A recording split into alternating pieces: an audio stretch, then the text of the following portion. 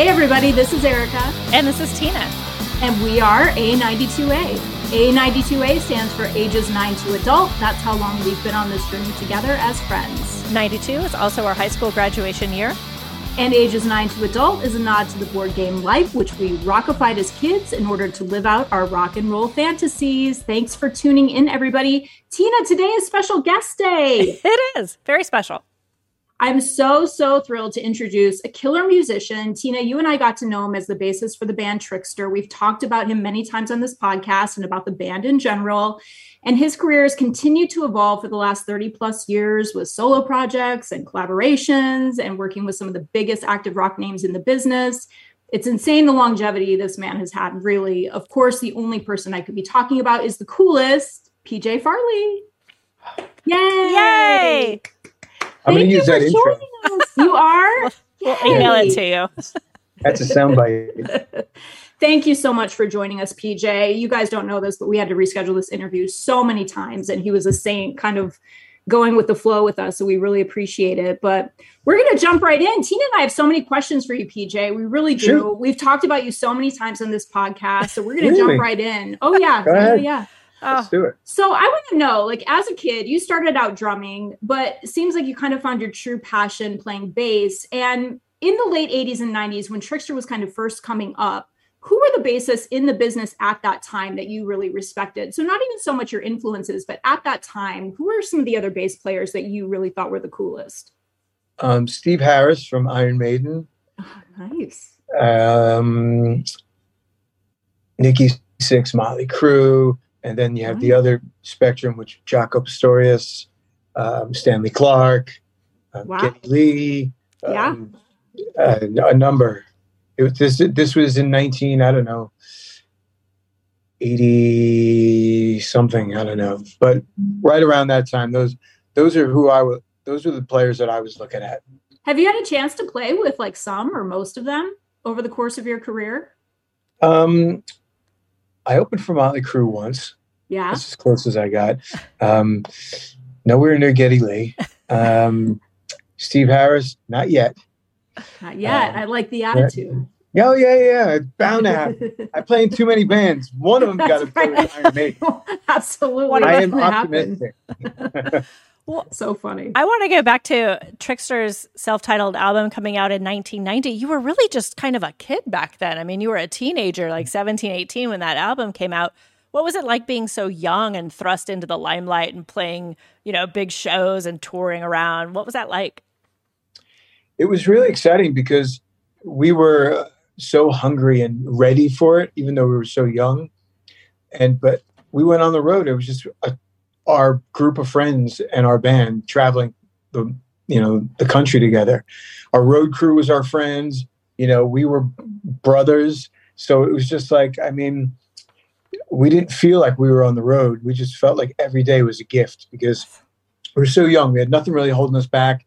We had no bills, no nothing. It was just like, this is the coolest thing in the world. And it's the best time to do it. It's really like every teenager's dream. Like, I can't believe it. Totally. Like, I'm a rock star at 18. Like, that's just... Oh my God. My son is 18. I cannot imagine him going on tour right now. I think that's crazy. It was.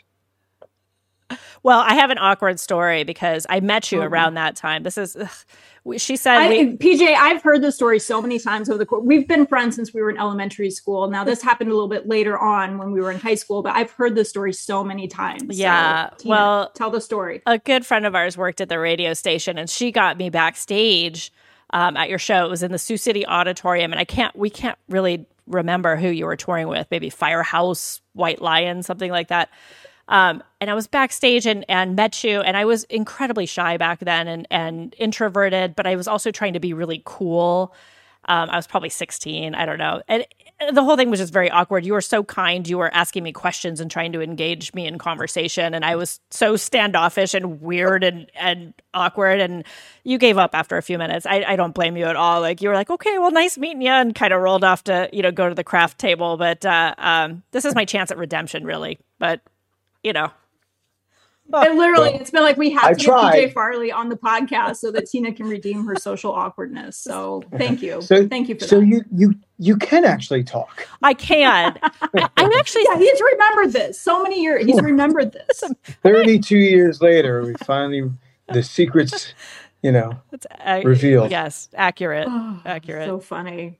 So we loved Trixter. Your music, especially at the time, I think felt really fun and carefree. And especially like Give It To Me Good had more of an impactful acoustic sound. I mean, it was really kind of a little bit of a different sound or a diversion for what was out at the time. And I thought the lyrics in all of your songs were really great as well. Now, I have heard that Trixter may reemerge in some form or fashion at some point. Is there any truth to that?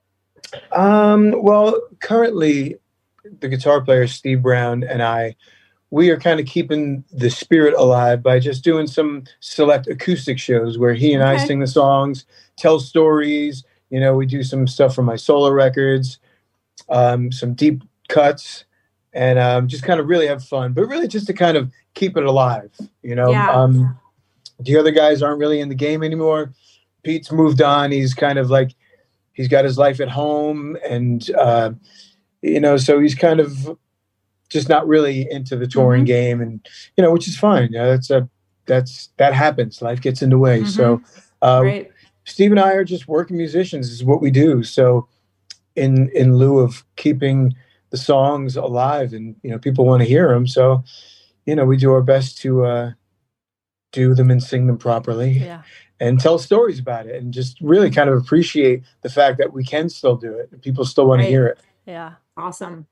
I'm curious. I want to go back to the sort of early 90s into the mid 90s. The music scene was really changing. We were hearing the Seattle sound come down, hip hop, just different vibes.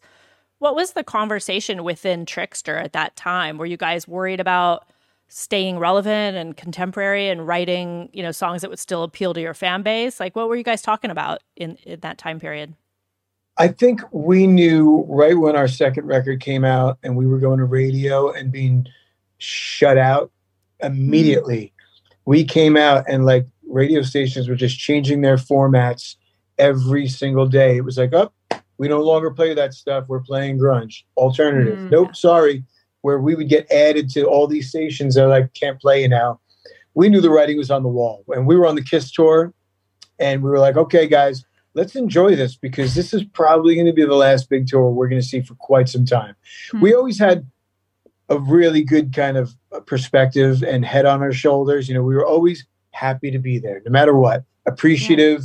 We never took it for granted. And we knew there's a trap door in Cloud 9. Yeah. We didn't know when it was going to open. So we felt it rumble a little bit once we got on that tour and went to radio for our first single. So, we kind of prepared for landing, so to speak. Sure. Well, I that segues right into my next question, because really you were able to make that jump from that kind of 80s metal genre to modern rock in a way that a lot of others haven't, notably with the bands Ra and Fozzy and many others that you've toured with and played on albums with. What's your secret to longevity in this business, and how do you think these collaborations continue to fuel you creatively as a musician? I've been really blessed to be able to, on the conveyor, just kind of keep, if not remaining level or leveling up, and relevant. I've been really lucky that way. Luck definitely has to play a part in it. But I also believe in manifestation, and, if you mean what you're doing, it's going to translate. It's going to be contagious. You're going to attract it, and I've never gone through my career thinking I am the best musician in the world, because I certainly am not. I'm just not. You can throw a dart out a window and hit a better musician than me. But I also mean it more than I think some of those better players. And I think if I'm going out, if I want to play in a particular band, it's because I know I can handle the tunes. It's not out of my wheelhouse. And I know that I could probably mean it more than the next guy. Yeah. And I believe that. And I think that just the genuine approach is really the thing that kind of carries me. I really am passionate. It's so. And I think that goes far further than really being the greatest musician in the world. I really believe that. Yeah, true. It's really great. We talked with John Corabi fairly recently, and same kind of thing. He's really a working musician. He's been doing this for years and years and years, and isn't burning bridges, and is meeting new people and working with new people. It's really great to see that, rather than bands that, were a flash in the pan and then just went away. We don't know where they went, Yeah. It's appreciation too. I mean, I think the fact that I had so much success early on, it set the tone. It gave me a background of, I always kind of equated to being the New York Yankees. The Yankees don't win the World Series every year, but they won it a lot. They're so blessed. And I'm a Yankee fan. And my best friend's a Mets fan. And he's bitter and hates the Yankee fans. And meanwhile, I don't have a problem with the Mets or the Mets fans or anything. Like, hey, guys, you're winning this year. Good for you, And yeah. I'm losing this year, but I'll get them next year. So I kind of have that little part of success that took away any bitterness that might have kind of bubbled if I didn't have that. Because I think that's what kind of ruins some people's demeanor when they go out for things and want to play with people. And, you got to learn how to play the music, mean it, and be a good hang too, and be a good person. And I think that definitely played a part in letting me be, appreciative and take the good with the bad. It's like, hey man, I'm blessed. No matter what. So true. Like I can think of a handful of people just off the top of my head, because of course we follow a lot of people on social media, and it seems like there are some out there who really have that bitter attitude, and they're constantly complaining about not getting picked up by this tour, or not getting this opportunity, or somebody else got something they didn't. And I just don't think good things tend to manifest as easily for people that go into life and into the universe with that kind of attitude. So I can 100%. Definitely see where that would help. Yeah. Did you ever? I've done my share of gigs that are not glamorous at all. Where right. I've had plenty of moments where I go, "It's gonna get better, right? Is that it? Was that it? Am I missing something here? Because what I'm doing right now is dreadful." And I've been there plenty of times, but I always kept my chin up, and just said, keep your head up, man, and stay at it. So did you ever have a backup plan, or did you ever consider doing something else, or have you always been able to fill the gaps musically? I know nothing else. Okay. I started so young, and I hit a good streak when I was so young. I didn't have time for a backup plan. I learned no other skill.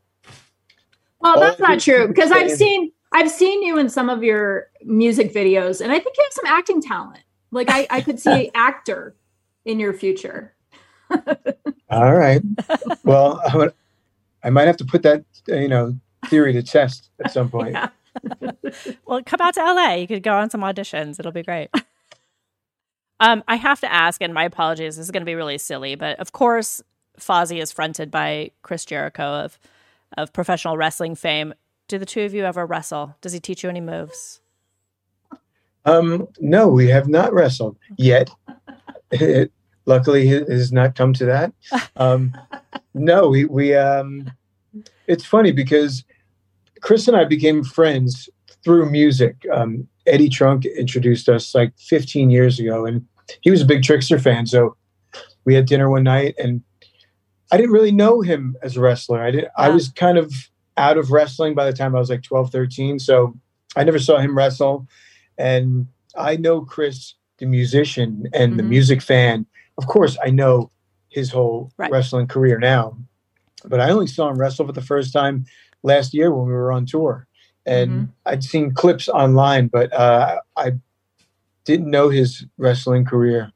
And so when we're together, there's no time for, that. Right? We're always so talking about music, and we have so much to talk about. We have a lot of the same interests, and we have such a good hang with that. But, I mean, now I do follow it now, and I watch it, and I'm just mesmerized. Like, I can't believe what he's doing out there. And one of these days I'll have to have him teach me something. I can't have him be one of my closest friends at this point and not learn a move or two. I think you should learn a throw or something like that. But if you were a professional wrestler, what would your persona be? Like, do you have a character in mind for that? I don't know. I have to put a little thought into it. Let's think about that. Okay. That does take some thought. I read some article or an interview with Chris Jericho where he was talking about the fact that people often ask him, like, which came first, or which are you? Are you a musician or are you a wrestler? And he's like, I'm both. I've always been both. A lot of people either know him as one or the other, but truly, like, he is both, and he's always been interested in both. So that sounds about right. 100%. So you're currently touring with Eric Martin. We've been following you on socials, your escapades all over the US. So what's that been like? What's your current tour like? It's great, actually. It's Eric Martin, myself, Paul Pesco on guitar, Jason Hartless on drums, and we're opening for Michael Schenker. And it's cool for, I'm getting up there in age, so it's like, I hear sometimes we're going on 11 o'clock. I'm like, what? Yeah. So we're on at 8 o'clock every night. I'm like, woohoo. Even with Fozzy, we headline, we're on at 9:30 every night. That's doable. Yeah. Any later than that, I'm like, oh man, come on, I need a nap. So tonight, this tour we're on at 8 o'clock. It's a half-hour set. We're done at 8:30. Back at the hotel at 9 o'clock if we want. So that's amazing. It's amazing because Schenker, any musician I talk to, guitar players in particular, love Schenker. And not just love Schenker, they're like, no, he's the guy that started it for me. And on this tour, I've noticed that a lot of people feel the same way. 80% of this tour has been sold out so far, and the fans are just cult-like. And it's a treat to see him play every night. It really is amazing, and you get to see why people are such big followers of him. So it's a really cool tour for us. Yeah, and that wraps when? When do you wrap up your tour with Schenker and with Eric Martin? October 27th is our last show. We jump off before the last 2 or 3 dates of the tour. Okay, so a few more opportunities to catch it before you guys are done. But you've recorded 2 solo albums as well, Boutique Sound Frames and Accent the Change. Do you have more plans for solo work, or what else is next for you? The ideas are starting to come a little bit slowly. I didn't plan on doing a second record. It just kind of happened. Yeah. Just like a song came, another song came. And then before I knew it, once the floodgates open, you're like, I guess I'm doing a record. But it's a lot of work, a lot of time, a lot of effort, financially, physically, mentally, emotionally.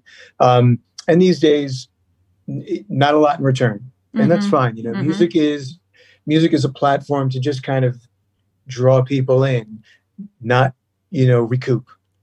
So, I don't stop writing. So it's starting to happen again, where I had some time off this summer, and I was able to just kind of, and I had some extra time off after we pushed the Fozzy tour back, and I had time to just let my brain float around and, kind of be creative. So yeah, some stuff appeared. So we'll see. I'm not putting a time frame or a goal of doing a record or anything. I mean, I'm starting to come around with the old mentality of the new model, which is, release a single and then a couple months later, release another single.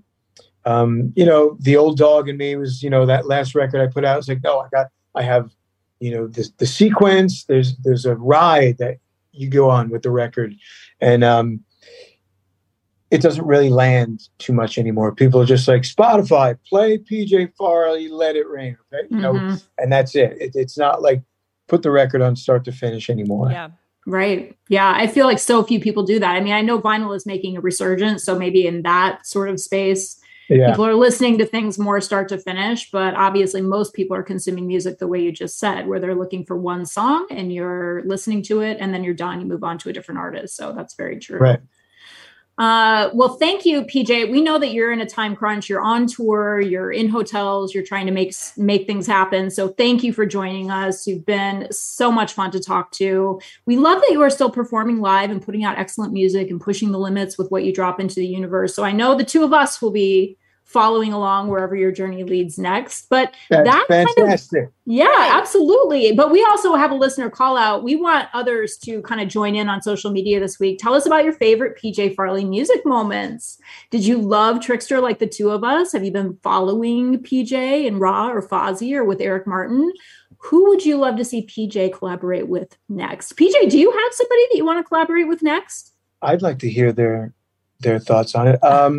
Not at the moment, because I have such a full dance card. I'm like, yeah, it's in God's hands. Who's going to call?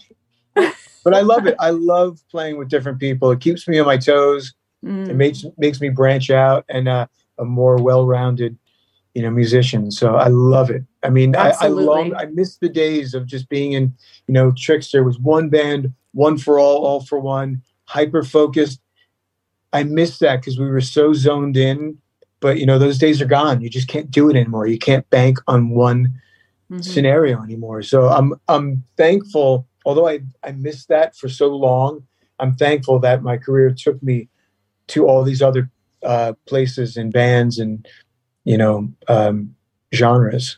Well, I feel like even musicians that are in like really solid bands that are still performing and touring and making music, they're still going out and collaborating individually with other musicians and other artists. So that's definitely something I think that keeps people alive creatively and keeps those juices flowing. So we can't wait to see what you do next. But all right, guys, you can follow us and interact with us on our website, a92a.life, on Instagram at a92a_life, or check out our Facebook page, A92A. And in the meantime, keep ratting those bangs and banging those heads. Thank you so much, PJ. Thank you. Thank you.